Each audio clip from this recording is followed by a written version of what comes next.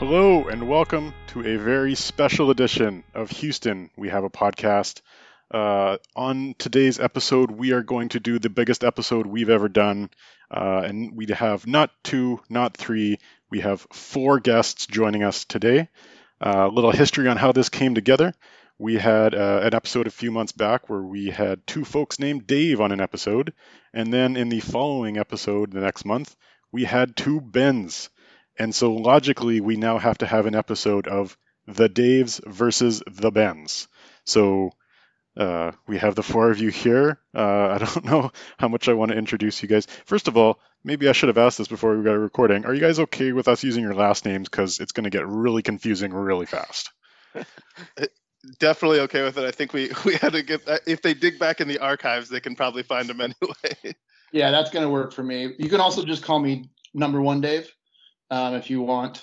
I actually had this in my head of thinking who was going to be number one and number two, and I decided that because you were on less episodes than Tomke, that he was number one and you were number two. So now I'm going to refer to you that way for the rest of the episode. Well, what about Dave A? He can be Dave 1, I'll be Dave A. Sure, why not? Okay. Let's just make things even more confusing. All right. So long story short, we can use last names. Sure. Okay, so the gist of the episode is we have 7 challenges for you guys. For the first 6 challenges, each of you have you have picked one person from your team that's going to answer. So you nominate one Dave and one Ben to answer the questions. Paulo is going to run the session and moderate, choose the winners. And then I think the 7th question will be kind of a free-for-all that we might decide it all. So that's my introduction. Paulo, how about you take it away? All right. Let's jump right into it. So all of these challenges have been given to our Daves and Bens well in advance. Not that it mattered because everyone just did their stuff today and yesterday, but it's all good. Let's go.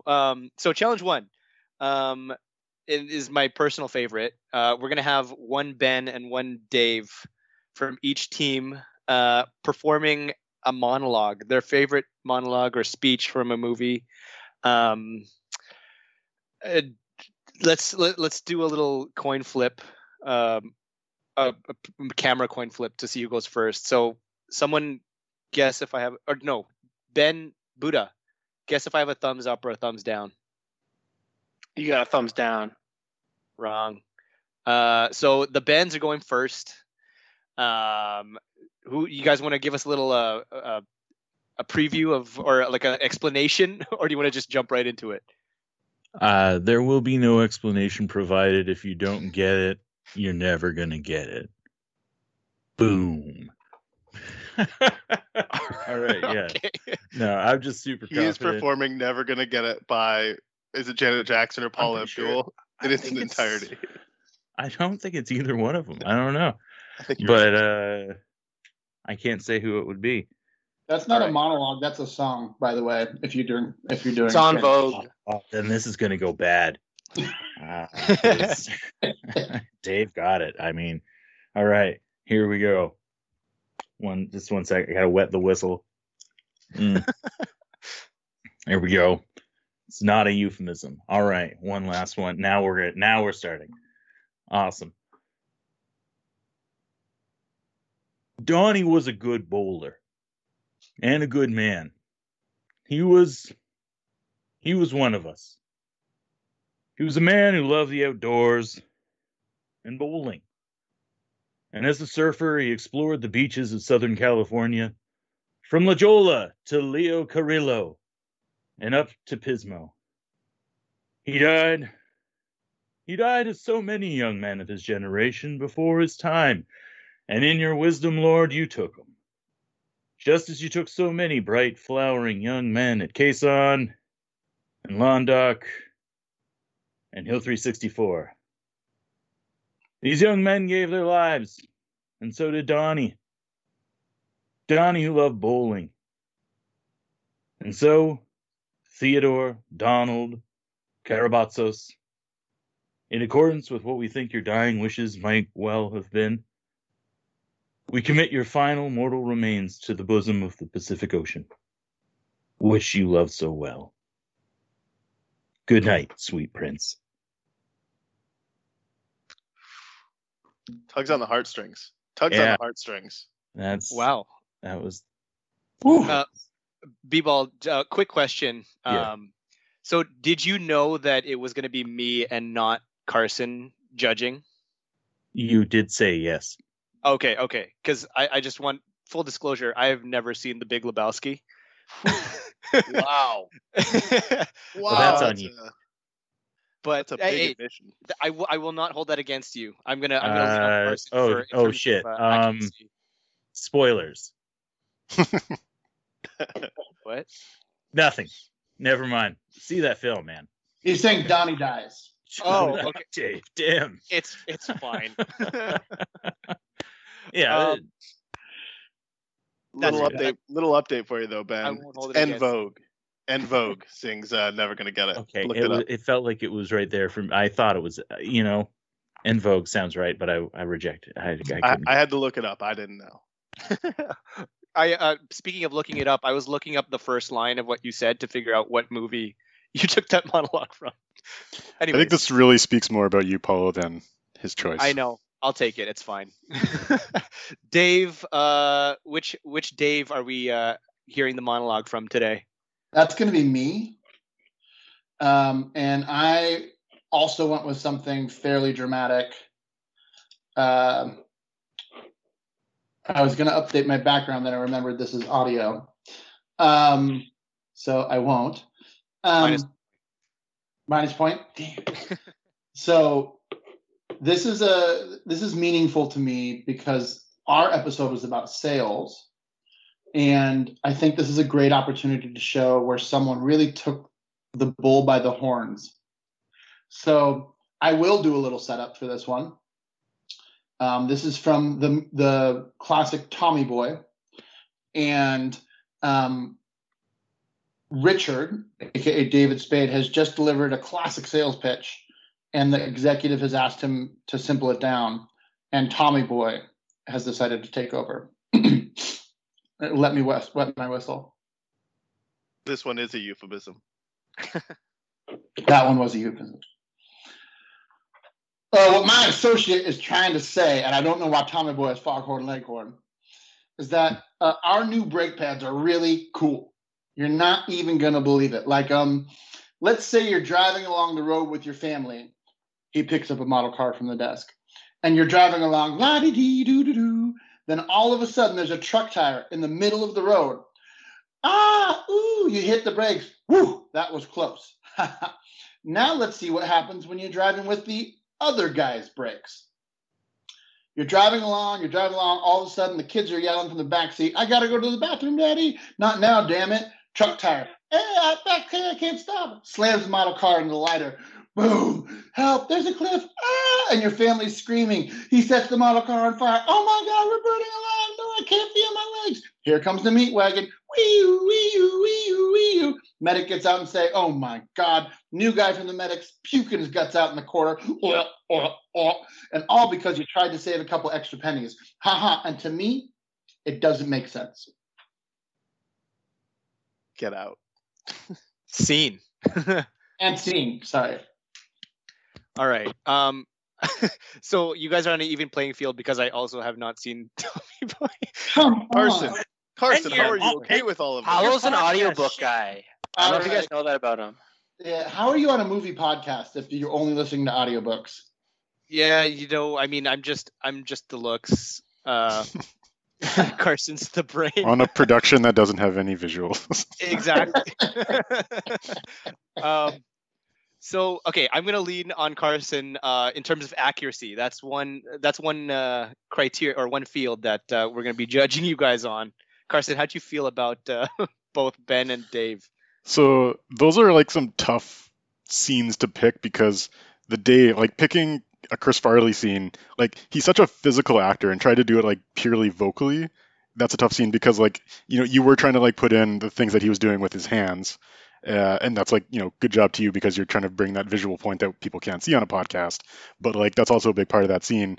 And then also on the Big Lebowski scene, like a lot of the humor in that scene comes from, I'm forgetting the actor's name, but the dude who plays the dude. But like his reaction to the the eulogy going from serious to all of a sudden him taking it over to talk about Vietnam. So it's like, I don't know. I think you guys did a really good job considering the scenes. I think you guys picked really tough scenes. I would lean slightly towards Dave just on the energy element, but pretty close in my mind. Yeah, I in terms of the energy was tipping the balance of the scale for me. Although I mean, you can't really have energy when you're giving a eulogy, I guess. I did feel the spirit for the lack of energy in the eulogy, guys. I mean, and you can do my eulogy. Again, okay, thank you. Yeah. Again, this is coming from someone who has zero context to build on or to base this off of. So, I mean, it was fair, but I'm going to give this one to the Daves.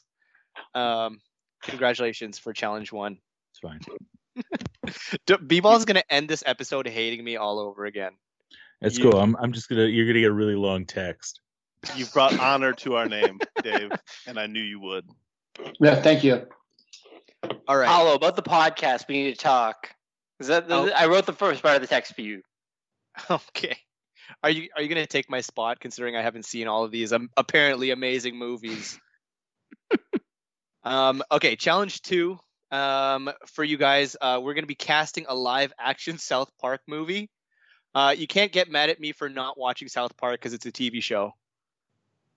But I know the characters, at least. Is that something? Can you give me that? Have you seen the South Park movie? Wait, have you not seen South Park? Hold on. I've You seen can't. South Park. So This Carson is came not up. a fair challenge. I know what's going on, okay? I know what it is. I have not seen the movie. All right, I have full faith in our great judge. I just want to say, Paulo's, a fantastic, smart guy. Also, the looks of the podcast, in case you haven't heard. So I think this will be a fair, impartial judging. I like your strategy, Ben. So I'm gonna let you guys go second this time. So Dave, Dave A just looks completely upset right now. But let's have at it. I want to hear who your South Park cast is. Carson, with the time. All right, ready and go. Okay, so to try as I started this project, I really started thinking about like how am I going to narrow this down? There's so many actors out there, and so I took the view of only using SNL alums that have also been in movies. So starting off, slightly tied to my first one, is clearly Chris Farley for Cartman. We're also not taking into account age. I'm assuming that this movie would be not age appropriate. Not age appropriate, but not ageist. So like they might be adults. Adam Sandler as Kyle, and that's mostly because he's Jewish. Bill Hader as Stan. Stan's a little weird. Kenny, and you might not know this, Paulo, because you've never seen the show, but he dies a lot. So I was debating between John Belushi and Phil Hartman, but I decided to go with Phil Hartman. Tim Meadows is Chef. Sorry, wait. Before you keep going, how much of your cast is already dead? Not that many. Okay. It's kind of a mashup of like South Park and Weekend at Bernie's. Like Yeah. He's got a little bit of both going on there. Yeah, I think you have a mashup going on here. Yeah, It's a bold strategy. Tim Meadows is Chef because effectively the Ladies' Man was based on Isaac Hayes as Chef being like, oh yeah. So Tim Meadows, 100% Chef. Dana Carvey, and this is a TV show reference, but he's been in movies. His church lady from SNL as Cartman's mom, who you may remember is into like German sex and all that kind of stuff. Baby is Kate McKinnon. Jim Brewer, clearly. Towley, Always High. And Dan Aykroyd is Mr. Slave. No reason. All right. Did you know that they continue to make SNL? They didn't stop in 1995. I don't like the new cast. I like the old one. I have more context. And the other thing, Ben, is they had to be in a movie. So not all these people have been in movies, not all the new cast. Yeah, you had the concept. You've got it's a clean concept. I like it.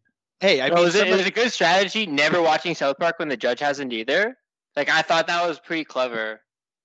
Hey, I didn't say I've never watched South Park. I haven't seen the movie, but I've seen the show. Okay, whatever, guys. It's not about me. All right, that's good.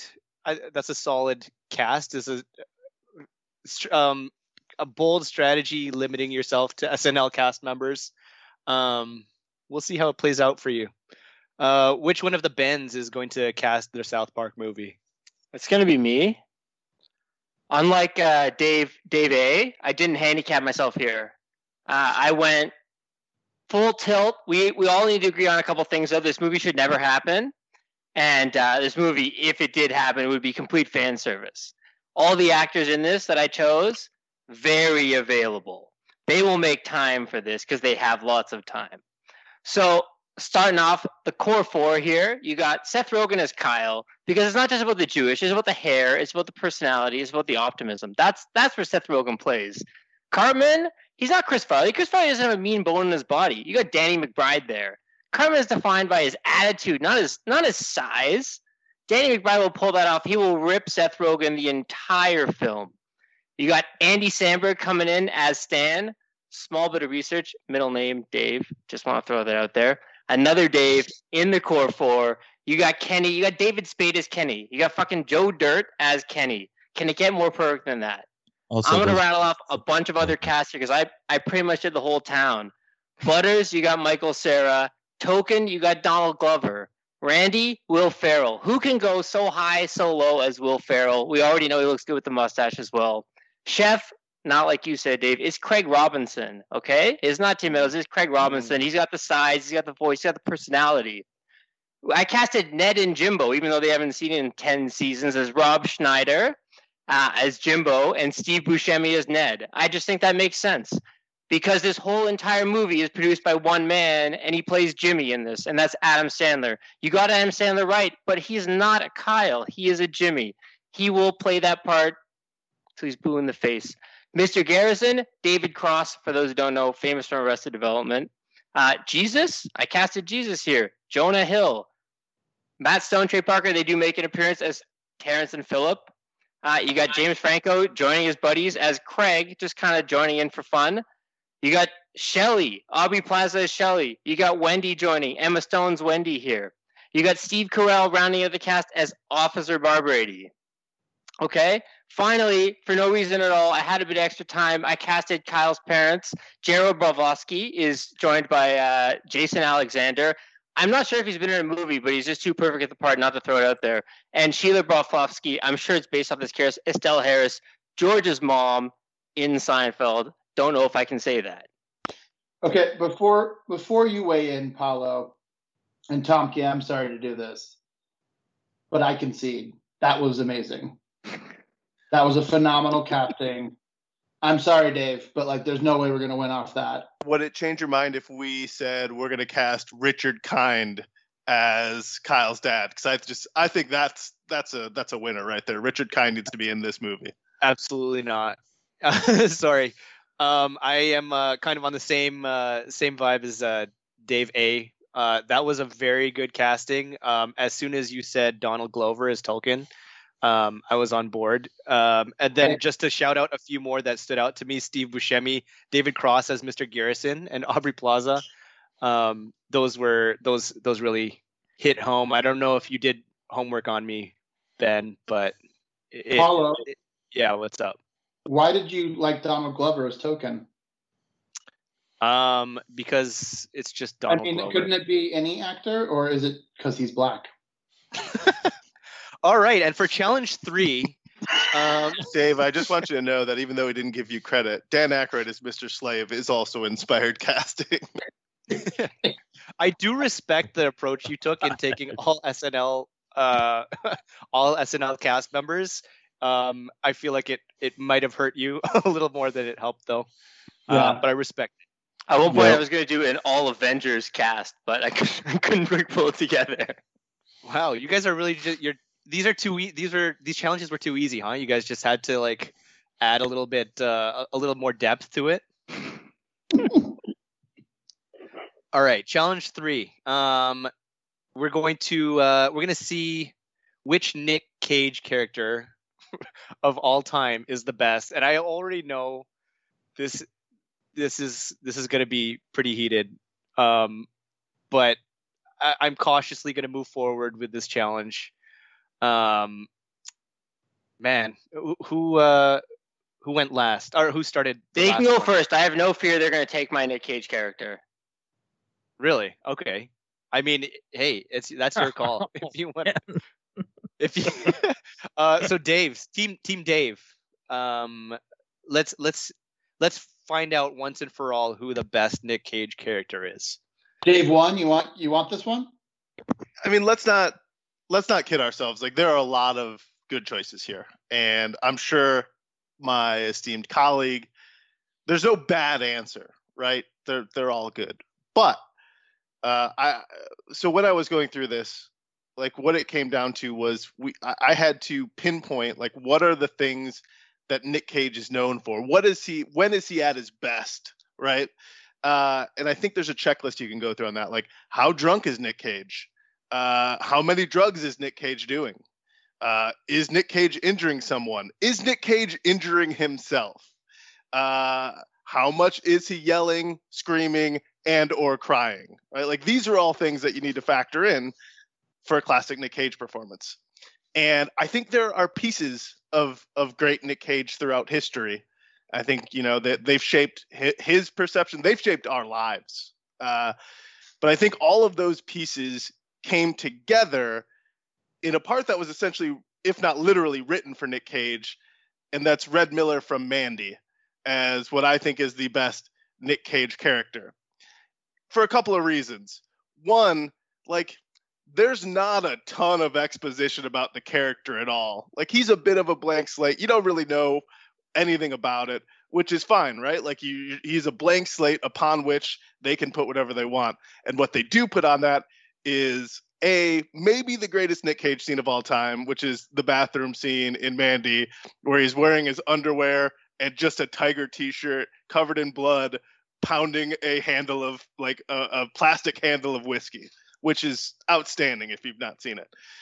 The rest of the movie is a psychedelic ride where he does just a ton of drugs and murders people in some type of fantastical Pacific Northwest weird environment of, like, some biker gangs and a cult, including a dude from Law and Order that hangs dong.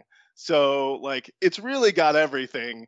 But I think Nick Cage's performance in that is a distilled version of everything we like about Nick Cage from his previous performances. So I'm going with Red Miller from Mandy. All right. Ben's rebuttal? Sorry, not rebuttal, just your argument for your Nick Cage character. Yeah, so I kind of lied when I said I did no homework for this one. I did a little bit. I watched some of Nick Cage's famous movies. So I like Raising Arizona and Con Air, The Rock. It just kind of seemed like everything was leading up to something, though, the whole entire time. And where it led was a classic film. In my mind, is a classic film. Imagine yourself, you're on a boat. That's scary, right? That's a scary thing. Boats, the ocean. It's kind of a crazy place, right? I fucking imagine around exotic animals. Just for a second, imagine that, right? And the exotic animals, maybe they're loose, maybe they're not. In this case, they are. They're very loose, right? There's a white jaguar. There's parrots. There's monkeys. They're ripping off faces, these monkeys, okay? These are not just normal monkeys, all right? Yeah. On top of that, just add a dash of world-class assassin, ex-special forces world-class assassin, okay?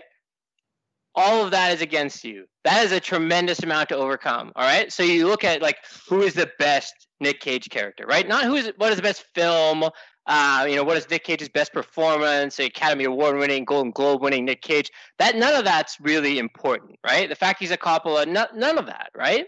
What's important is what character could actually overcome these odds, and that's the character from Primal. Okay, I said it, Paolo.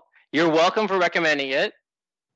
and it's Nick Cage in Primal. He's the only one who could overcome these odds, capture all the animals, kill the assassin, and win the heart of Jean Grey. I rest my case. Quick question, Ben. Do you remember the name of Nick Cage's character from Primal? Put your hands up. Don't Not Google a chance. I just want to throw that out there. That's why I said Nick Cage's character in Primal, and I wish I looked that up. It was John Primal. John Primal. That is incorrect.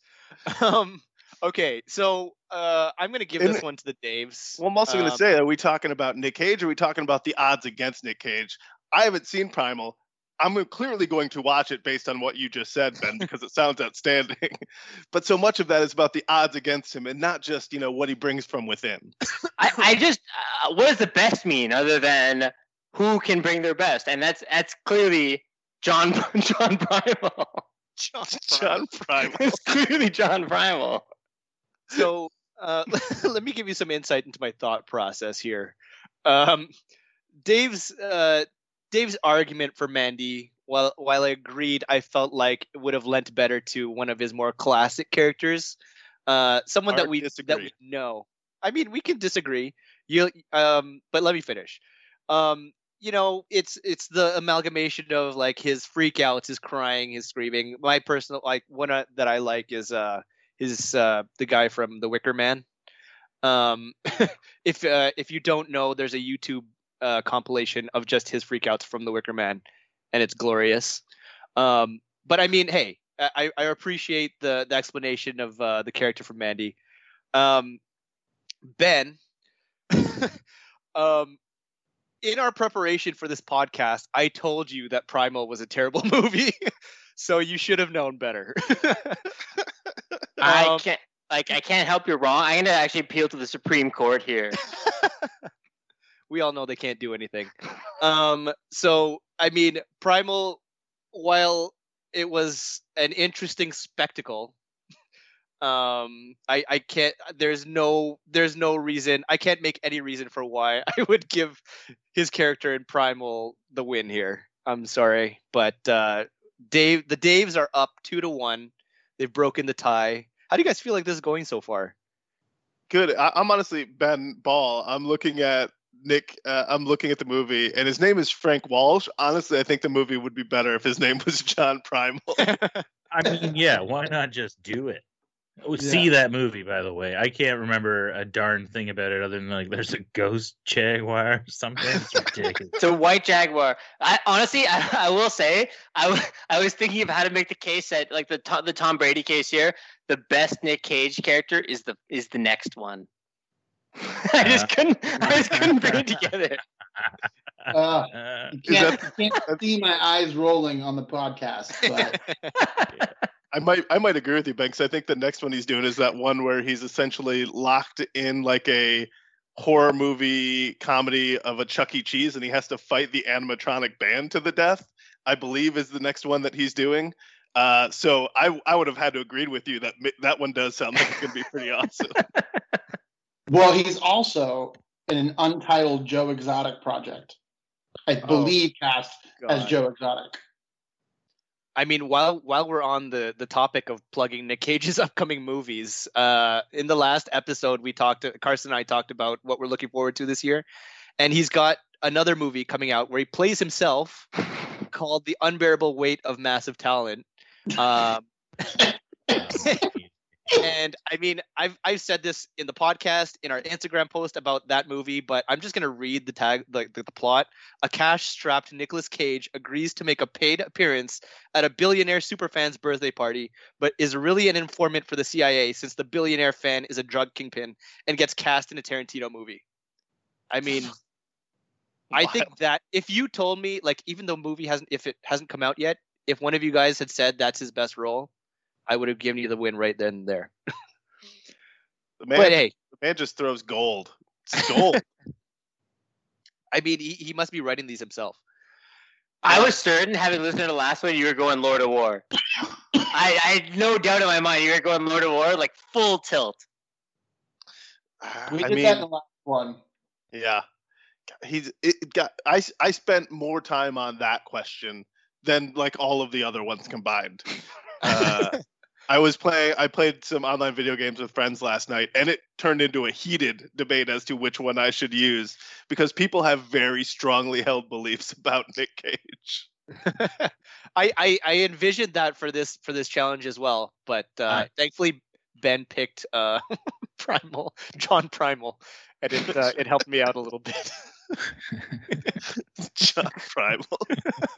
You're welcome again for that recommendation. Okay, thank you. Again, not his name, but should have been. All right, this is actually one of the ones that I'm especially looking forward to. Probably the most confusing challenge that we've ever given one of our guests, but we're gonna have these guys pick 4 movie characters to survive within a mall, a la Dawn of the Dead, during the zombie apocalypse. So an extra layer of complexity here is the team Ben must have all of their characters named Dave or David. Or be played by people with the first name David. Or be played by people with the first name Dave or David. And on the other side, the Bens, sorry, I said the Bens. The Daves, I'm confusing myself already. The Daves have to pick characters by the name of Ben or be played by actors with the name Ben. Can we just talk about Ben Ball's response as if he's at a Senate hearing just now, like, or be played by others on the other name David? It's an extremely important designation for my responses. Yeah, but You have to lean close to the microphone. You lean forward. You lean forward. You're like, sorry about that. I'm sorry, Senator. I just want to clarify. Thanks, Zuckerberg. I can't do my hair. It won't work. You need a blank look on your face as well. Oh God. Okay, you got it. Although it's audio, so it's not going to work. Just audience, trust me that's troubling. Who went first last time? It was Dave, right? Or Ben deferred. Are we doing all 4 at a time, or do we want to do like one? What are your thoughts here? I don't think my brain can take that much complexity, so I think we're gonna go all 4 at once. Just give us your whole team, your reasoning, and we'll have a little bit of a debate at the end, just to make it even more fun. All right, let's go. So Team Dave went last time. Team Ben, let's have it. Okay, right. So I don't remember. Did both of us do this one? Were we doing them together, or did you do this one? I thought I did. I'm more concerned what happens with the rest of the questions if I'm not doing this one. I'd like to object. It is not an option to do both of us at one time, so one of you will have to pick this. Do you have anything prepared for 5 or 6? Yeah, I have stuff prepared for both of them. Yeah.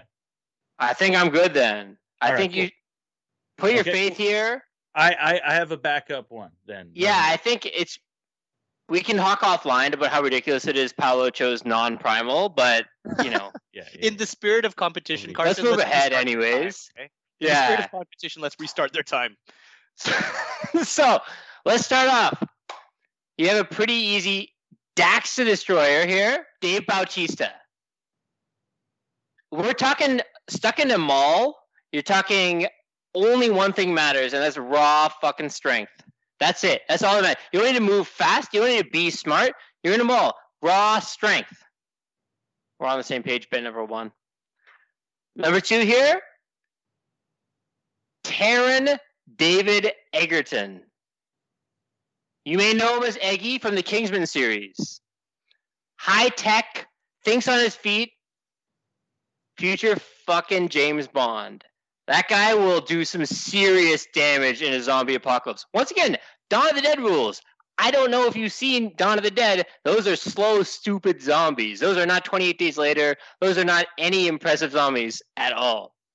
All right, third, David Carradine. Specifically, Snake Charmer David Carradine. You're going to need a leader in this group of meatheads. And it's David Carradine. He's teaching them how to be serene, how to be calm, how to really attack these, once again, stupid, slow fucking zombies best as possible. And last, some more raw strength, David Dunn from Unbreakable. who has one weakness, and it's not zombies. All right? Let's just leave it at that. We don't need to discuss his weakness. It's not zombies. He can bend metal bars. He can bench press 500 pounds. This guy will be a zombie wrecking machine, especially, once again, stuck inside a mall where all he needs to do is keep him out. That's it. I will say one more thing, actually. Dawn of the Dead, the original one, the main character, who unfortunately dies, was played by a David. Very disappointing fact to find out, as I wanted to find who would survive the zombie apocalypse.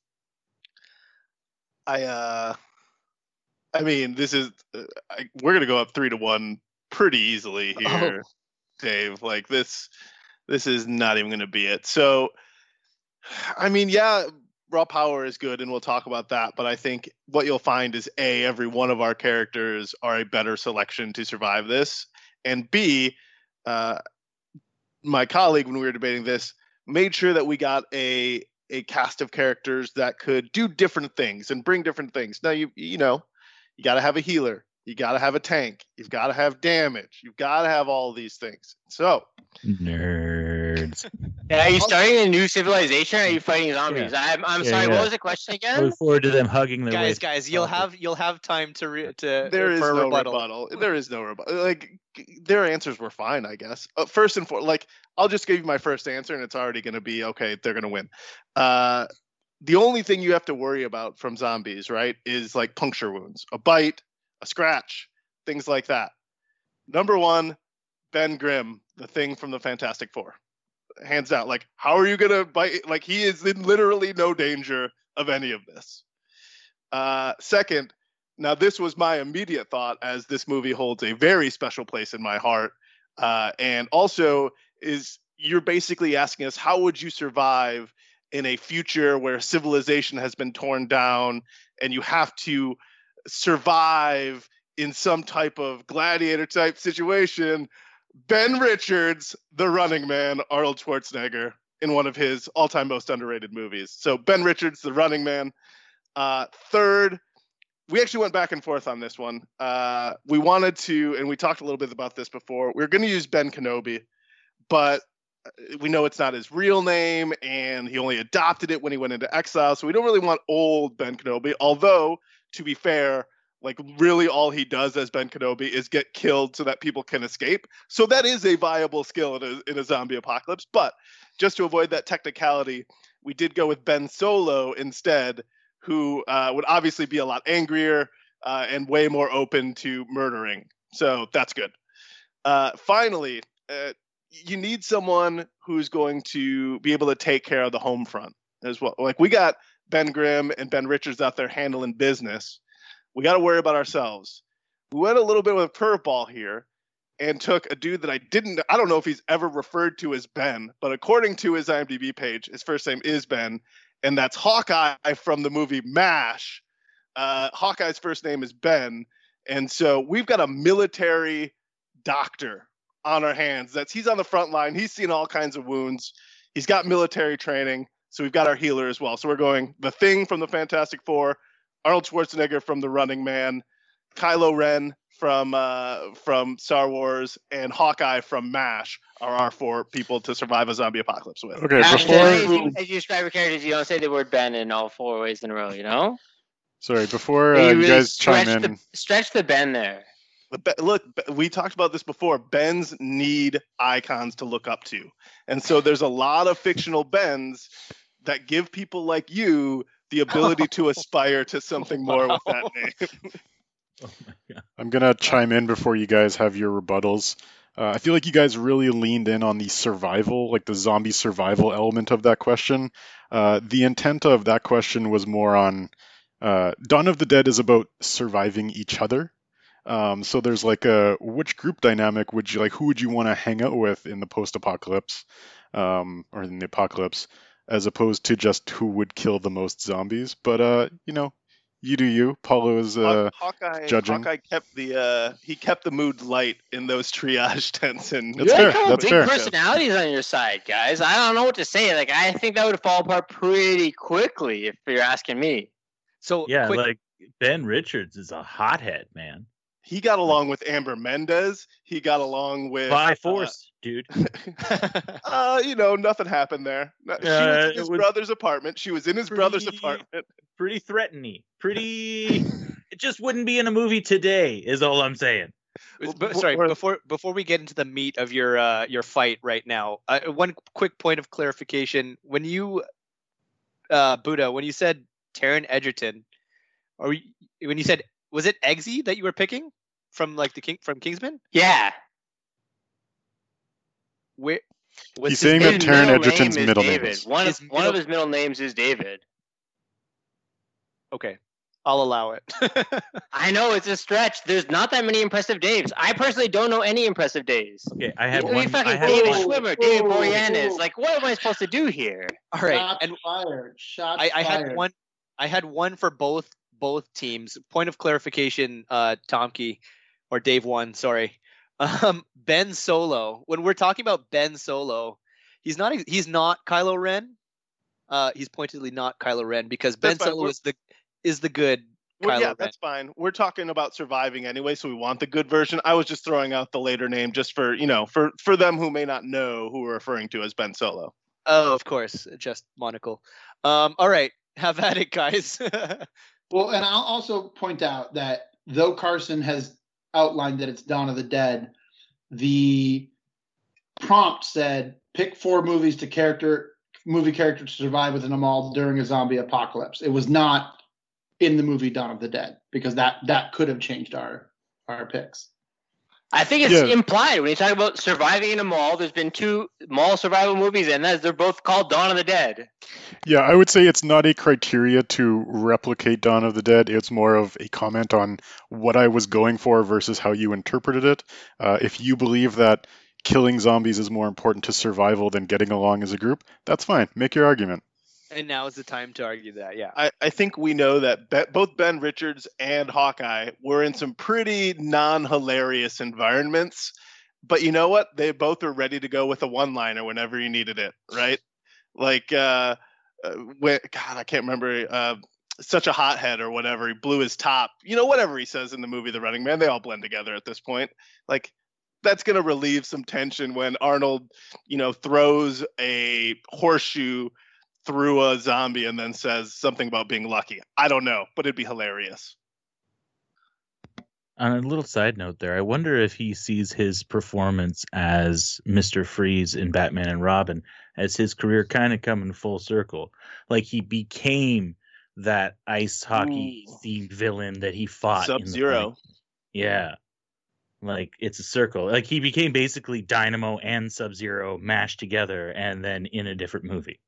I hope that in like the deleted scenes or like the outtakes, director's commentary, or whatever, he's like, I really drew my inspiration from The Running Man for this performance. He's slumped over in his Sub-Zero costume. I've become everything I hate. Was that your Arnold? That's my Arnold.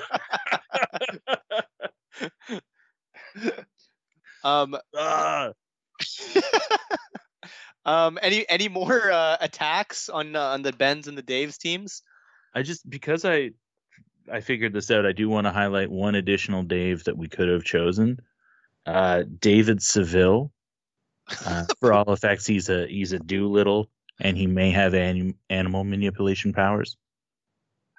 And regardless, he might be able to put on a little show with his 3 chipmunk friends. He wasn't going to pass David Hasselhoff on my rankings, so I thought David Dunn, whose weakness is water, might have needed a Hasselhoff to save him from some situations, but ultimately I went David Carradine, and I think that's because you need some leadership in this instance. I think you need some wisdom.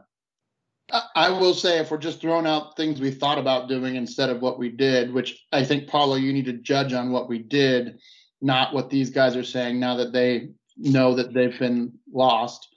We talked about Ben Affleck as Batman.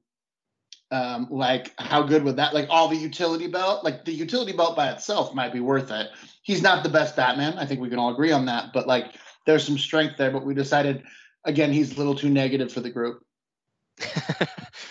Okay. Very angsty.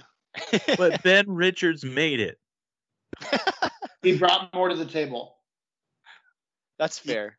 He can remember a hexagonal decode system like that. Like if you need him to, he knows how to uplink things. Knows how to get out of a Sonic collar. Like just I feel all like these things you may need. staring at a character. Yeah. of You got the some Running cue Man. cards out there. I You have got the seen the Google Running app? Man no less than 25 times. Any closing arguments that you guys would like to make on this one? I just want to say, I think it's pretty funny that I'll give you Hawkeye as possibly a differentiator from the list of Bens, but to state that the other Bens that you selected, Ben Richards, Ben Grimm, and I forget the other one, aren't just for zombie apocalypse survival solely, and that that isn't why they're picked is madness. Ben Solo is also he's also able to found a religion in our new society. What? The Jedi Order. It's a religion. It's fine. Point of clarification: which Ben Grimm are you choosing? Oh, definitely Michael Chiklis. 100%. The better of the two, for sure. Who plays him in the other one? No idea. No one knows. No one saw that movie ever. Okay. So this is a tough one for me. I'm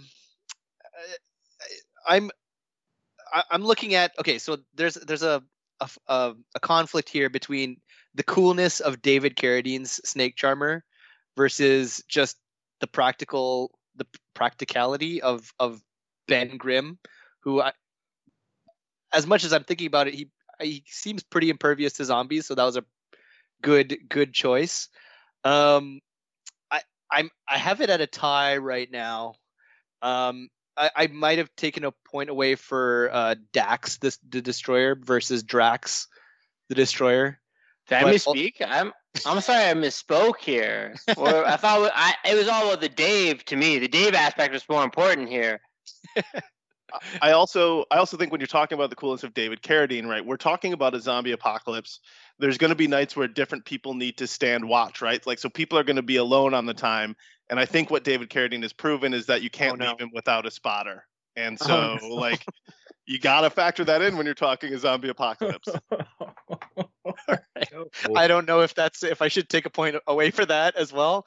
But Carson, I'm at a. You realize Hawkeye, right? The Ben in your story, he doesn't feel strongly about guns, right? Like he's anti-gun stance. So what's the dynamic going to be when a bunch of zombies are coming out here? You got Thing doing all the goddamn work, right?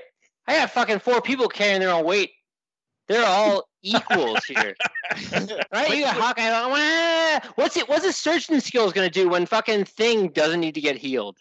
So Buddha just This is ludicrous. Rated R podcast with the F-bombs. That's cool. Now that we're there. I have 1 speed. I'm sorry. It's okay. Here's the thing though. Like, you need someone to be able to help and bring things together. Whereas no. The whole time. Hawkeye suffers a mental breakdown in the finale of MASH. What's he bringing together? See, but you're talking TV show MASH. We select movie Hawkeye, canon. So the TV show is not canon for this exercise. Yep. Boom. Yeah. Roasted. And if we're talking about longevity of surviving in the mall, then I mean he is a plus. I mean he kind of evens out because of the nonviolence, but I mean I'm gonna need Carson to break the tie here. I was gonna tell you I'm 50-50. I can't choose between the two. Yikes. Do you want us to add one? You know what? Let's do an improv fifth man. But give them a different name because I feel like there's more Ben character than Dave characters. So give a new name and they each pick a character or actor of that name. I think I'm gonna remove the name. I'm gonna remove the name. Oh wait, no, that's too easy then. How are we gonna break this tie? Okay. Shit. I'm gonna take I'm gonna remove Ben Grimm and I'm gonna remove David Carradine, Snake Charmer, from your teams, and I'll give you guys a minute and a half to argue for your teams without them. teams without them, or we add one person to these teams? No, just the 3 that are remaining. And we still have to be. Hold on. Is it still our representative? So it's not team argument. It's Tomke versus Uda. Yes. We got to keep it a little simple now because it's going off the rails. It's pretty easy. You got David Dunn. This guy's superhuman strength. Why do you need to be impervious if you have superhuman strength? You can surround yourself with anything to mash these zombies to no end. You got Drax. Sorry, I'm not gonna say it. The Drax the Destroyer here. You got fucking Eggy. Have you seen Kingsman? Have you seen Kingsman 2? The Secret Service? That guy's a technological marvel.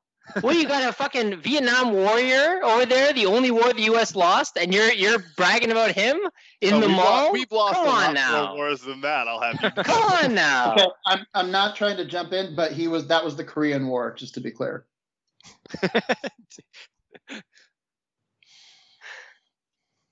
I mean, first and foremost, we have people on our team that have been in the shit, that have survived in the shit. Hawkeye, we've already talked about. Ben Richards has been almost in this exact environment, give or take, right? And you're talking about David Dunn. You're leaning on a lot. Say he's indestructible, right? He's unbreakable. Yeah, Okay. that's what the whole movie's about. I'm sorry. And you He's talked not about fighting water. It's not Avatar. It's not a waterbender. It's a zombie apocalypse. Okay. talking about how he's super strong. He can lift 500 pounds. So can Ben Yeah. Richards. I don't know if you guys have seen what he can lift, but he can clearly lift just as much. He doesn't need to be superhuman, and he's still as strong as your purported superhero. So I'm just saying, and he's lived in it. Like, how can you know until you've been put in that pressure cooker environment of the Running Man with Richard Dawson? Like, you don't know how you're going to react until Richard Dawson. Have you sends seen down. Unbreakable? Are you saying that's not a pressure cooker environment? I mean, when he couldn't handle one thief and almost drowned fighting one thief. Who's gonna fight Thanos on your end? That's straight up. I'm sorry, zombie Thanos shows up. Who's gonna fight him? I mean, It's Drax on my. I got Drax on my end. I don't know who you have. Hold on. Why did zombie Thanos is not in scope? Yeah, so I don't know. can't- It just kind of came out of nowhere. Yeah, Like it just I can't happened. allow It that was one. so organic. It just happened. I think we've all seen how Drax fares on his own in that situation anyway. Like, it's not ideal. What power above invisibility would beat zombies? Okay. What? There we go. So just for context, Drax has mastered the ability of standing still, so still that he can turn invisible, according to him. Is that going to help you survive, or is that going to help him survive? And to be clear, he doesn't actually have that power. He thinks he has that power. I guess that's your That is interpretation. actually Of the movie. We all take something different away from the Avengers. That's cool, man. Okay. Carson, has that helped your tie at all? So I'm imagining these two scenarios, and I think the Ben's team, you basically have 3 people who would just live in opposite corners of the mall and never talk to each other. Whereas on the Dave's team, you have 2 people who would not want to talk to each other, and then Hawkeye would go and talk to them. And so that would be where the conflict comes from, is Hawkeye does something dumb because he's bored, and that's when the zombies break into the mall. So it's like Ludicrous. 50.1 to That 49.9, is but that's ludicrous. what I would say. Ludicrous. Those are numbers. Chris Bridges. What's Makes up? sense. Yeah, why wouldn't I have a team that wanted to work together? Golly. We all see what happens when people go to their separate malls or separate parts of the mall, and it's a pregnant woman gives birth to a zombie baby. So that's what's going to happen in their situation. And then also, if they all go to separate parts of the mall, then they're not coordinated when the attack comes. I disagree with this totally, but I will accept the verdict. Man, All right, so well, strange. I've maybe never heard sour grapes make noise.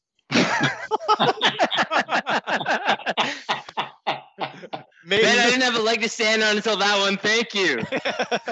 maybe in the NBA last 2-minute report, we'll come out and say we were wrong. But as of right now, we're all tied up at 2. Can't believe it. You can submit your complaints to @Houston. We have a podcast on Instagram. All right, I'm kind of glad now that we've gotten past that one. That was really hurting. Like, it was really hard for me. Thank you, Carson, for breaking the tie. Challenge 5. I feel like this is just going to be as bad as the previous challenge, but we're going to have these guys pitch a Donald Trump fake biopic movie where QAnon is real and Trump is an action star. And you guys absolutely must include casting of main characters and title your movie. Title of the movie is going to be big points for me if it's really good. So I don't even remember who went first last time. It was the Bens. The Bens went first. So the Daves. It's on you. Which one of you is going to be casting this movie? That's me. And I'm going to give you the cast first, and then give you the trailer, and then take you through the plot. Oh. So Trump is Samuel L. Jackson, of course. Mitch McConnell, Sean Connery. Barack Obama is The Rock. Steve Bannon is Keanu Reeves. We all know he can grow really long hair. Kamala Harris is Priyanka Jonas. Hillary Clinton is Charlize Theron. Nancy Pelosi is Sigourney Weaver. And various congressmen are the Munchkin cast from The Wizard of Oz. I will reveal the other two cast members after I explain the plot. So, the trailer.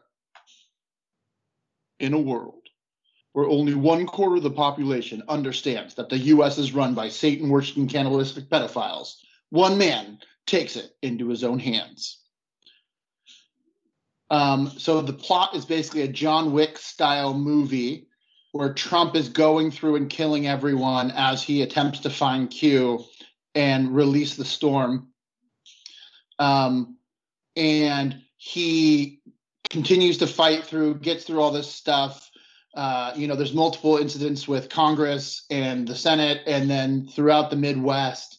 And as he gets towards the end and he's about to release the storm, he realizes it's Stormy Daniels, and he's going to release the Stormy. And Q is in fact Brian Quinn from the TV show and movie Impractical Jokers, Q. And it's all a promotion for True TV's new movie, Impractical Jokers 2. And the title is Q, Oh No, The Stormy's Eye. Jesus Christ, that's amazing. I'm sorry. I'm an honorary Dave for the next 30 seconds here. That's fantastic. That sounded like the best asylum movie ever. It's all a Jacob's Ladder situation. Yeah. All right. So, all right. Which Ben's going against me? It's me, Dave. It's me. Okay, I went about this a different way, and I have a synopsis that I will read from now. And then I can get to the casting of the title after the synopsis, if that's all right with everyone. Hey, it's your pitch. Fantastic. On election eve, President Donald Trump arrives in Los Angeles, hoping to reconcile with his estranged wife Melania at a party held by her employer, the Soros Fund. He's driven to Nakatomi Plaza by limo driver Jared Kushner, who says he will wait for Trump in the garage. While Trump changes his clothes, the tower is seized by a German radical, Hillary Clinton, and his heavily armed team, including Bill Clinton and Bill Gates. Everyone in the tower is taken hostage except for Trump, who slips away. Clinton is posing as a terrorist to steal the $640 million in untraceable bearer bonds in the building's vault. He tries to get executive Ivanka Trump to reveal the access code, but Ivanka refuses. Clinton executes him and tasks Bill with breaking into the vault. Trump witnesses the murder, and one of Clinton's group, Tony, is sent after him. Whoops, Tony is Bill. Trump kills Bill and takes his weapon and his radio, which he uses to contact the skeptical Los Angeles Police Department. Sergeant Joe Biden is sent to investigate. Trump kills 2 terrorists and discovers a bag of C4 and detonators. Biden, having found nothing amiss, is leaving when Trump drops a body onto his car. After Biden calls for backup, a SWAT team attempts to storm the building. Trump throws some C4 down an elevator shaft, causing an explosion that kills some of the terrorists and ends the assault. Melania's co-worker Steve Bannon attempts to negotiate on Clinton's behalf, but when Trump refuses to surrender, Clinton kills Bannon. Trump catches Clinton checking explosives on the roof, but he pretends he's an escaped hostage, and Trump gives him a gun. When Clinton attempts to shoot him, he finds it is not loaded. Clinton is saved by the intervention of other terrorists. Trump escapes, but is injured by shattered glasses and loses the detonator. Outside, FBI agents take control. They order the power to be shut off, which, as Clinton had anticipated, disables the final vault lock so the team can collect the bonds. The FBI agrees to Clinton's demand for a helicopter, intending to send gunship helicopters to eliminate the group. Trump realizes Clinton plans to blow the roof to kill the hostages and take his team's deaths. Bill Clinton, enraged by the death of his brother, Tony Danza, attacks Trump and is apparently killed. Clinton sees a news report by reporter Richard Thornburg on Trump's children and Melania with him. And deduces that he's Melania's husband. Sorry. The hostages are taken to the roof while Clinton keeps Melania with him. Trump drives the hostages from the roof just before Clinton detonates it and destroys the approaching FBI helicopters. Meanwhile, Bill retrieves the van from the parking garage, but is neutralized by Jared Kushner, who's been following events in his car radio. A weary and battered Trump finds Melania with Clinton and his remaining henchmen. Trump surrenders to Clinton and is about to be shot, but grabs a concealed pistol taped to his back and uses his last 2 bullets to wound Clinton and kill his accomplice. Clinton crashes through a window, but grabs onto Melania's wristwatch. Clinton makes a last-ditch attempt to kill the pair as Trump unclasps the watch, and Clinton falls to her death. Outside, Trump and Melania meet Biden. Bill emerges and attempts to shoot Trump, but is killed by Biden. Melania punches Thornburg when he attempts to interview Trump. Jared Kushner crashes through the parking garage in the limo and leaves with Trump and Melania. Scene. Wow. Okay, that felt like Die Hard reimagined by Infowars. What? By Alex Jones. Oh. Well, Where do I invest? The title would be Lie That's a Hard. moneymaker right there. Lie Hard. Yeah, I was gonna ask titles. Sorry, I missed if you had your title. Yeah. QO no. The Stormy's Eye. Thank you. And versus Lie Hard. Okay, so first we off, didn't get the casting from Ben yet. Oh yeah, sorry. sorry, I it was only sprinkled cast- in. It's Yeah, sprinkled in. I just named the characters, but the cast. So for Trump, I kept it easy. Alec Baldwin.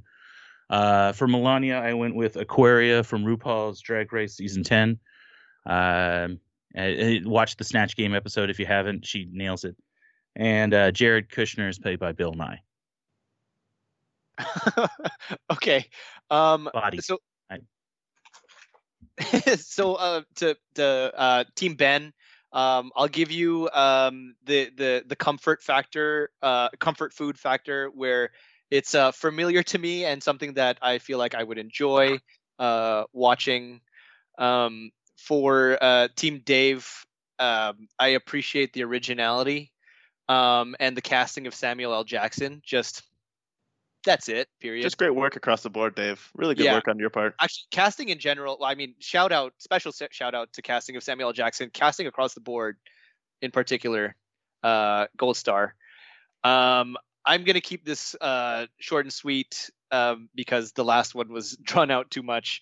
But I'm gonna give this one to the Daves. I did love. Sorry, Ben. I love the pitch and the delivery, but I mean, full package. I'm giving it to the Daves. Daves are up by 1. Don't hate me.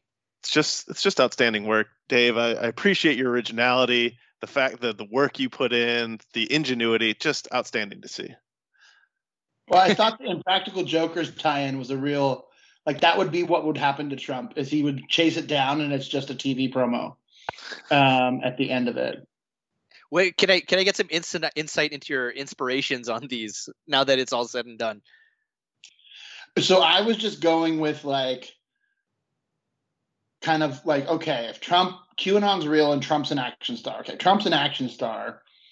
What would he do? If Trump was like strong and could do it, he would just go do it himself. He would not have his followers do it.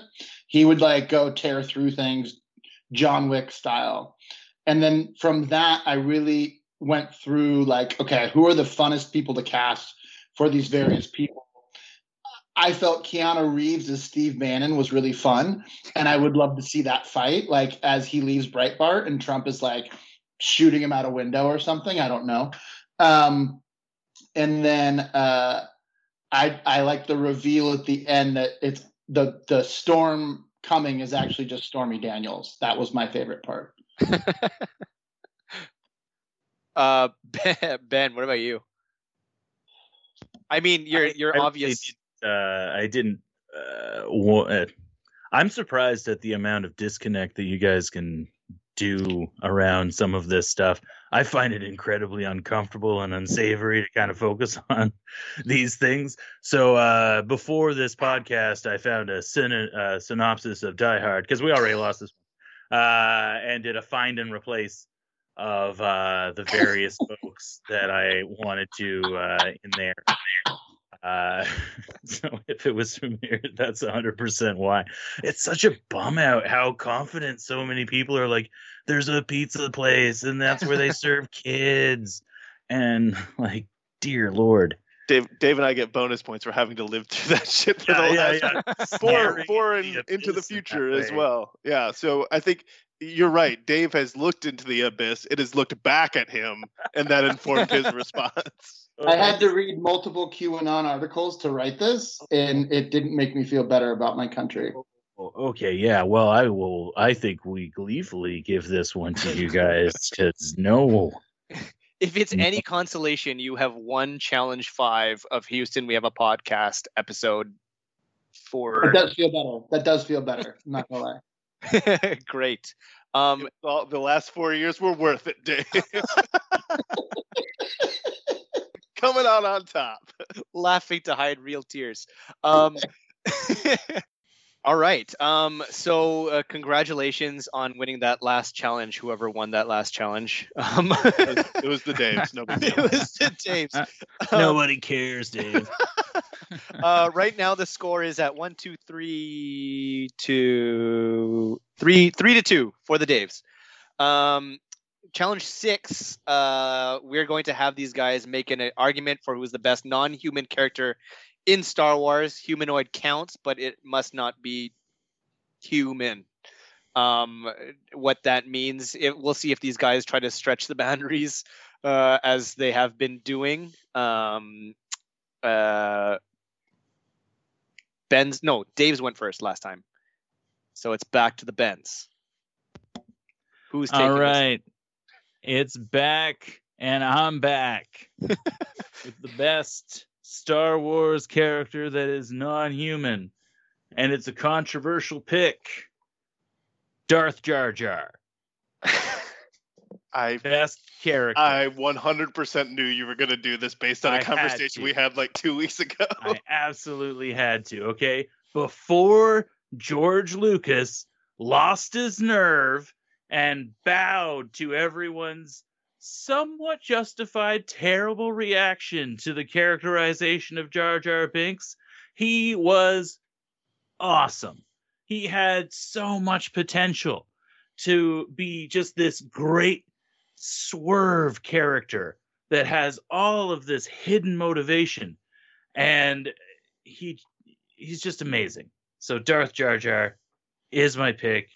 Go check it out. There's a couple videos about it on YouTube, and you can see how like this bumbling idiot character is really just a facade for possibly the greatest Sith of all time. That's my pick. Oh, okay, cool. I wasn't sure if you had more. Yeah, I'm not sure it's possible, Ben. You nailed that.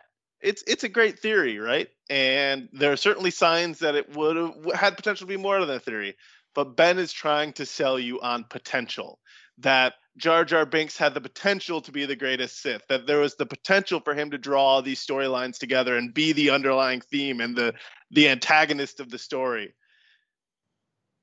If you want potential, go ahead and pick his answer. But I'll tell you who actually did drive every one of the movies along, and that's R2-D2, right? Like, nothing happens if not for R2-D2. Like, even from, no matter how you want to look at it, if you want to look at it chronologically of like episode 1 coming first, great. There's R2-D2 saving their asses already. You want to look at it chronologically in release date order. Guess what? Right away at episode 4, like, we don't even know who Luke Skywalker is, and we already know that R2-D2 is the single most important character to the rebellion. Like, that is established immediately in Star Wars canon, right? So, man, it would have been awesome if Jar Jar Binks, if George Lucas did do that, and like, instead of this bumbling character, there was this master plan. But you know what didn't come to fruition? And so what we're left with is 9 movies that are driven by the heroic actions of R2-D2, the best non-human character in Star Wars. Interesting. Wow, I didn't. I kind of expected Ben's answer. I did not expect Dave's. It's tough. We're gonna ride the line here because, like Dave mentioned, Darth Jar Jar is technically not a character. You still have my attention, just including Jar Jar as your answer, because he has a special place in my heart. R2D2, in terms of being an iconic Star Wars character, it's easy to make that case, and I agree with it. I take him saving the day kind of being a negative a little bit, because he's kind of like the most convenient plot device throughout most of the movies. And how is I that also- his fault, though? That's not his fault. He's just a droid doing the best he can. Hey, Dave, Paolo speaking, if you don't mind. Whoa, hold on. The If we're judge is jumping in- ruling. if I we're wish jumping you in out of respect him a turn, little bit more. I would say this: the judgment can't be based off of who was the best character based on what the writers wrote, but who was the best character on what they did. And borderline B-ball should be like disqualified. Like if we're just, I mean, I like Jar Jar Binks. Don't get me wrong. Sorry, Dave, are you reading a different question than I am? Because you got all these rules, baby. I got make an argument for who is the best non-human character in Star Wars. I'm fine to say Jar Jar from Episode 1 Okay. and all of the potential that was there. Where It's not about potential. It's It about was- what's in canon. It's just weird because Paolo's still ruling and you're talking, and I don't get it. I want to Because let I'm this. trying- I want to I'm let trying this to go. see where I think the ruling's going. I've made I've made my decision, but I'm going to let this go. You guys can continue if I'm you just want. gonna say R2D2 is the biggest dickhead in the Star Wars universe.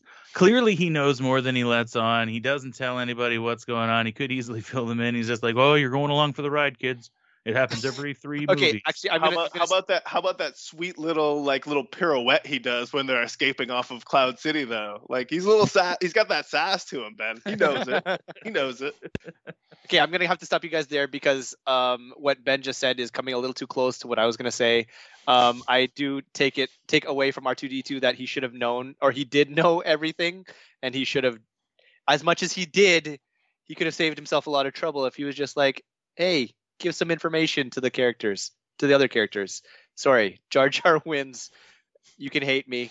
He's Again. loyal to the code that Obi-Wan swore him to secrecy or whatever. And Jar Jar's loyal to I- the Sith. Let's go. He's so happy. I just want to put it on record. Paolo thinks the best non-humanoid character in the Star Wars canon is Jar Jar Binks. I will die on this hill. Okay. I will go on the record in saying I agree with that selection as well. And wow, I feel oddly more validated than ever throughout this whole episode from that. And that conveniently puts us in a tie for challenge 7. Wow. The past That's 6 crazy. challenges have meant nothing, or that the challenge 7 is just much more important now. How about that, guys? Who would have thought? Not me. But for the final challenge, so this one is going to be a surprise for everyone, and it's going to take some Microsoft Teams magic here. So when one team is giving Is this their podcast sponsored by Microsoft? no, but they pay me. So, while one team is giving their answer initially, we're gonna have the other team mute, so they do not know what is coming, because this is 100% improvisation, improv. So, okay, are you guys? Does that make sense to you guys? Do you mean Not at all, but let's fucking go. you mean leave, not mute? Like so we don't hear the other one? Like mute your audio so you cannot Got hear it. what they are saying. We're gonna go off the honor system here. That's actually a good one, Dave. Dave won because Yeah, I I'll just take my I'll take my I headphones can off. see you've taken your headphones off. Dave A, I'm gonna just assume that you've muted yourself. When you see me waving frantically in the camera, that means you can unmute. All right. All right, so I'm good to go right now. Not yet. So I'm going to explain. Actually, you guys shouldn't even know the challenge before you go, but anyways, that's it. That's what's gonna happen. The Bens are going second. Dave's are going first. I'll give you so once. Okay, so I'll tell you when. Hold on. You tell me when, and I'll take my earbuds off, and then I'll wait for you to wave at me frantically. So hold on, Yes. we're trusting the Bens. Okay, you- give me a second. I'm Any, peeing. any more personal attacks that you want to get out, get them out now. I trust one of the Bens. Oh, You can let them decide which one that is. Oh no! yeah! Don't You know tell who him. it Don't tell him something. It Don't better tell be me. is. Oh, it Yeah. 100%. Are you quoting trust that Britney guy? Spears Come now? It's gonna be me. Oh, that's NSYNC. Oh my goodness! Did I just hear think that's that? Right? canceled. Did Pretty you sure. just confuse Britney Spears with NSYNC? Yeah, that's not popular right now. It's a big thing on BuzzFeed and Reddit, I guess. Yeah, Justin Timberlake finally talked out about white privilege, guys. Okay, Oh. let's get back to painting Tomke's bathroom. Just let's spray paint all over that room. They're almost done. That fucking ensuite, that little. I just masked up. It's looking good. Don't worry, everyone. I Yeah. masked up. Go get a What beer. color? What color? Yeah, It's like natural cream OC14. yeah, it's fucking natural cream, all right. You sicko, you fucking sicko. The name of the paint. Jesus Christ. And then Carson had to cut all of this from the audio. Name of the paint. We don't edit anything here except our bathroom breaks. So just be prepared to lose your jobs. So Natty cream. anyways, before we continue down this road It's a lovely color. any further, Ben's, you guys are going first. Dave's at this I time. thought we were going second. What happened to us going second? We were I'm ready. sorry. I'm sorry, guys. I've been drinking. Ben's, I'm gonna ask you to mute your audio at this time. Do you mean like just take this off? Yes, as long as you can't hear. All right. Okay. All right. Good. Look how upset he looks. I'm gonna I'm gonna test this. Ben. Yeah, Uh, I should mute myself. Ben Udashkin, you were the worst basketball player I've ever seen. Okay, he can't hear us. Dave and Dave, this is what we're gonna do. Okay, I'm gonna need you guys to elect one person to start. You can decide right now. I vote Tomke. Tomke, you're muted. You're on mute, Tomke. You're starting. So I'm fine with that. Yeah, I'll go first. I'm going to give you a genre and a lead actor. You are going to you're going to give me the beginning or the plot of a movie, and then Dave Sarr, you're going to give me the ending. All right. Yeah. So I just made this up before we started, so these guys have no idea what's coming. Tomke, your movie is a rom-com starring Jay Leno. Got it. Okay, so Jay Leno, as we all know, is a big car guy, right? So he goes to all these car auctions. He's trying to find this one specific car, and so he finally finds it. He goes to this auction. He's raising his little paddle up to bid it, but who outbids him? Oh no, it's Rosie O'Donnell. She outbid him at the last second to take the car that he has been looking for his whole life. And so he immediately hates this woman, right? Oh my God, she's the worst. She took my car, and she rubs it in when they're there too. She won. She knows he's desperate about it, and she gives him a little wink. She's got a little bit of sass to her. Anyway, so we fast forward a little bit. There's still this lingering hatred. Jay Leno's alone. He's wants to meet someone. His buddy sets him up on a blind date. Who is it? Oh my God, it's Rosie O'Donnell. They get set up on a blind date because everyone knows they both love cars, and here they are, those two, long history of hating each other. Now they find themselves at a dinner, and they really are just hitting it off. There's a little bit of a meet cute, and then I'll let my esteemed colleague here fill in the rebound. But it's your typical rom-coms. It's got the ups, it's got the downs. They find out about something that one of them lied about. Boom, they're off, they're on. But it really all comes together in the end. Hey, don't say anything about the end. Leave that to Dave Starr. Go ahead, Dave. It's just leading them in. So throughout this process, the whole time,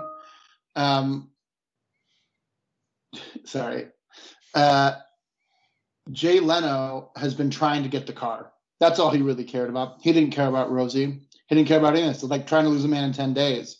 And I don't know if you've seen the video of the man who made love to his cars, but that's what happens in the end. In the end, it's a car man love story. And we end up with Jay Leno under the car kissing it. And we close out on that scene as they run to each other because he left it in neutral on a field. So he was in love with the car the whole time. Did he use Rosie O'Donnell just to get to the car? He did. The whole time it was all about the car. He loved the car. And he recognized that the only way he could reach his actual love was through Rosie. And as heartbreaking as that is for Rosie, at the end, it's really heartwarming to see the two that wanted each other come together. And then the car turns into a Herbie-style thing, opens its hood, and is like, hey, let's do it. And I think it's honestly heartwarming in that, like, everyone's accepting of it, right? Like, when it comes down to it, Rosie recognizes that this is the real thing, like, between Jay Leno and this car. And, you know, she wishes him the best in the end. Yeah, and the R-rated version involves an exhaust pipe. Oh, so how I wish that the Bens could hear this right now. All right, great. It's called internal combustion. Now, quick question. We can listen to the Bens because there's no downside, and we just won't talk. Yes, you cannot speak because if you guys do jump in, I'm going to have to forcefully mute you. Yeah. I don't know how, but okay, guys. Hey, Bens. I could just message them, couldn't I? Yeah, they're coming back on. Ben's One of the Bens has lost his headphones. I appreciate his dedication to the rules. Can you hear us? Yeah. All right. Cool. Yeah, what's up? So what we just had the Team Dave do is I gave one of them a genre and a lead actor, and the first person would pitch or start the plot of a movie, and he would hand it off to his partner to end it. All right, so that's what we're doing. Elect someone to go first, if you will. Team Ben. Ben, I'm good either way. Which one do you want to do? And I'll take whatever. You're Ben number one. Okay, Ben. What does that mean? Does that mean you finish or you end? You know, you start, you finish, and begin. Who knows? You know what? I'll lead it off. I think you've been kind of our strongest participant here. So anchor in more than one ways. You know, I'm weighing us down and also keeping us grounded. Right? You're the gas, man. I'll build a foundation, and you just fucking launch us off into the stratosphere. Funny you should mention gas and cars after the Dave's movie. So your genre and lead actor is a horror movie starring Rowan Atkinson. So B-Ball, take it away. It's for those who don't know, Rowan Atkinson is Mr. Bean. Okay. Rowan, and just to clarify, so it's the plot of the movie, like we described the movie as it's unfolding. Just kick it off. You don't have to just the setup. Basically, we want Buddha to take it home. Certainly. Okay, so Mr. Bean is traveling through the English countryside in a impractically three-wheeled vehicle that appears to have been made in the 1900s somewhere. And over many wonderful, lovely scenic hills, he comes upon a cottage that is unfortunately sinister. Although he had planned to be at this cottage, the pictures that he had seen on the rental website, they appeared to be more modern. This is almost like it was a house from long ago. from before. Unfettered, Mr. Bean enters the home. Immediately he slips, falling comically, and he lands on the dining room table a little and on some chairs a little. And when he finally, after multiple minutes of knocking into various things, taxidermied heads, the fireplace, but he doesn't fall in, but he's there. And then he discovers, what did I slip in? Why, it was blood. But too much blood. Too much blood for no body around. So what can he do? Well, he tries the phone line. There's no phone. He can't get cell service. There's no way calling out. So in an attempt to try to salvage the weekend, he starts cleaning the blood.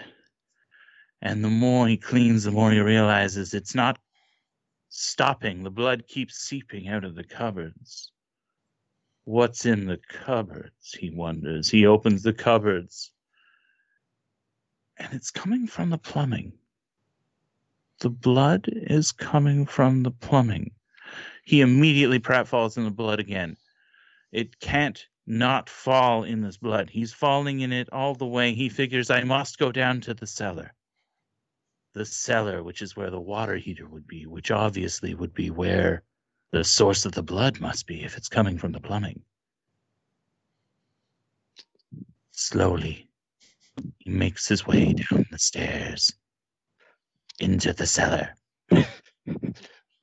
past jars of beets. So many beets, only beets. And not a beet garden outside to speak of. He finds the water heater. Ben, over to you. Enter Rowan. Take it, Ben, you. He jumps in his car and starts screaming away. 80 miles an hour. Changing clothes. Suspenders involved somehow. Crashes into a light pole. Turns back the car. Enter John David. It's a Dave challenge. Washington. This whole thing, this whole entire movie has been a setup. They're switching bodies. Rowan Atkinson, John David Washington switch bodies. End scene. Sequel. Teed up. You're welcome, Medball. So it's at the end of the movie.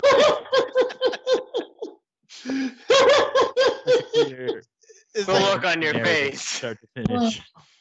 Well worth it. Rowan crashed into a light pole.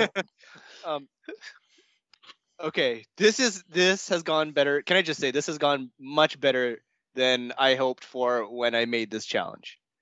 So give yourselves a pat on the back. Oh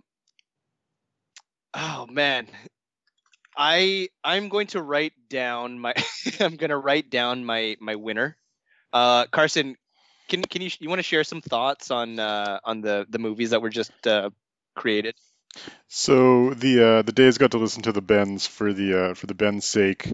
What they pitched is a rom-com starring Jay Leno, where he gets into a meet cute with Rosie O'Donnell buying a car from him at an auction.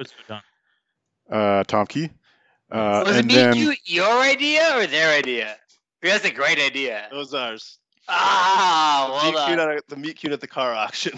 But then the second half of the movie became the real love story was between Jay Leno and the car, and the movie ended with Jay Leno making love to the car. Exhaust pipe may have been involved. You know, that's feasible with what I know about Jay Leno. I will say I will appreciate... Based on a true story. I appreciate the quality of both sides introducing high-quality stories out of nowhere. We do improv sometimes on these podcasts, and it's really hard to do just out of thin air. So I appreciate the setup, and then I appreciate both of the part twos going in absolute, complete different directions. So great creativity, great quality all around. And I'll pass it over to Paulo to make the pick. Yeah, I'm sorry, guys, for springing this on you. It was, that being said, it was a lot of fun. It was so much fun to listen to. You guys did a great job. The delivery again. I really felt the atmosphere of Mr. Bean in this little cottage. I appreciate that you used. I mean, what I was really looking for was a effective use of your main character. There's a little bit of that in the Pratt Falls, although I feel like the thing about Mr. Bean is that he's a little more clever in a dumb way, if that makes any sense. But it doesn't matter because he did have a movie. Sorry, forget that. Anyways, the body swap with John David Washington was a nice little twist. I'm sorry. Okay, who is John David Washington? Wait, was that right? Did I say that right? Or, He's the guy from he was Tenet. Dave in Yeah. David. yeah, he's the guy from Tenet. He was also in Malcolm and Marie, recently released on Netflix. Black Klansman. Black Oh. Klansman, great movie. Ballers with The Rock. He's in Ballers. Yeah, he's like a main character. Yeah, he's in Ballers. That's on With- TV. We don't pay attention to that. We're all movies here. Except when it comes to South Park, apparently. Sorry. So on to the Daves. It was a very well put together movie. I especially enjoyed the twist at the end with the love being with the car all along. And I'm not going to draw this out anymore. I'm going to give the win to Team Dave. Let's go. Congratulations. Blah, blah, blah, blah. I'm sorry, Team. No, man, I can't. How are we was- going to miss out to them correctly identifying that Jay Leno wants to fuck those cars? I mean, it was. This flew in the face of my dislike for Jay Leno. Paolo I just just signed up like- for the plot of Last Man Standing. Paolo just really wanted to make that show happen again in movie format. Wait, what show? You guys That's seen Last talking Man about Standing? TV, man. He's not into it. Wow. It's the Tim final of TV shows. Right wing oeuvre is Last Man Standing. All right. Well, any parting thoughts? Any parting thoughts from our guests or from Carson? that I you'd will like- say quality preparation and responses and answers all around. This was way more entertaining than I expected it to be. Not to say that I wasn't expecting you guys to be entertaining, just saying good job.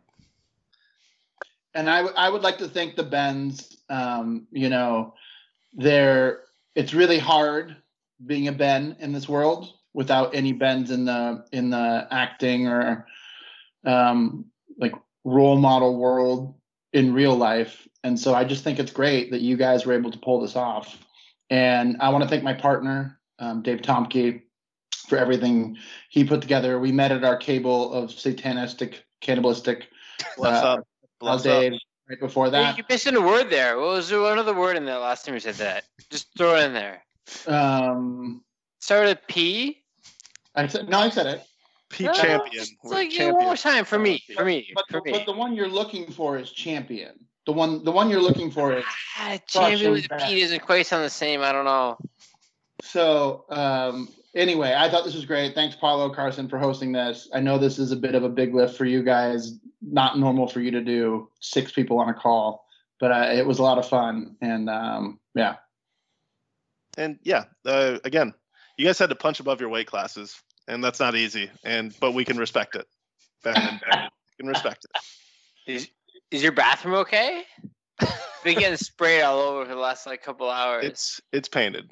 It's painted. It's painted. How many guys did it take to paint it? 2. Just 2 this time? 2. Must Yep. have been hydrated. Yeah. It sounds like real hydrated dudes. You know what? When I was So out there, they had done a ridiculous. very It's good like job, difference. and I intend to thank them for their services. There's some mangoes too. I don't know what that means. I'm glad to I- see that there is no love lost between the Bens and the As, Daves. as the representative of the Benz that isn't so upset that he's starting to say things that are a little bit damaging, I would say that we had a great time as well and look forward to an opportunity to compete on the field of battle to avenge this loss at a later date. Ben's v. Dave's 2. 6 months. NV Dave 2. Yeah. BVD 2. I You're a accept the gentleman, and challenge. you're a gentleman. It's a gentleman's game out there. You know, we all left it out there. The rematch can definitely happen. So You stay guys are tuned. fucked. Next time I'm Stay going to tu- try. Stay tuned. Stay tuned for when B-Ball tries in the next edition of the Bens versus the Daves. Thank you for tuning in to Houston We Have a Podcast. Follow us on @Houston We Have a Podcast on Instagram. I'm not going to plug our Twitter because we don't use it. Thanks everyone for listening. Bye guys.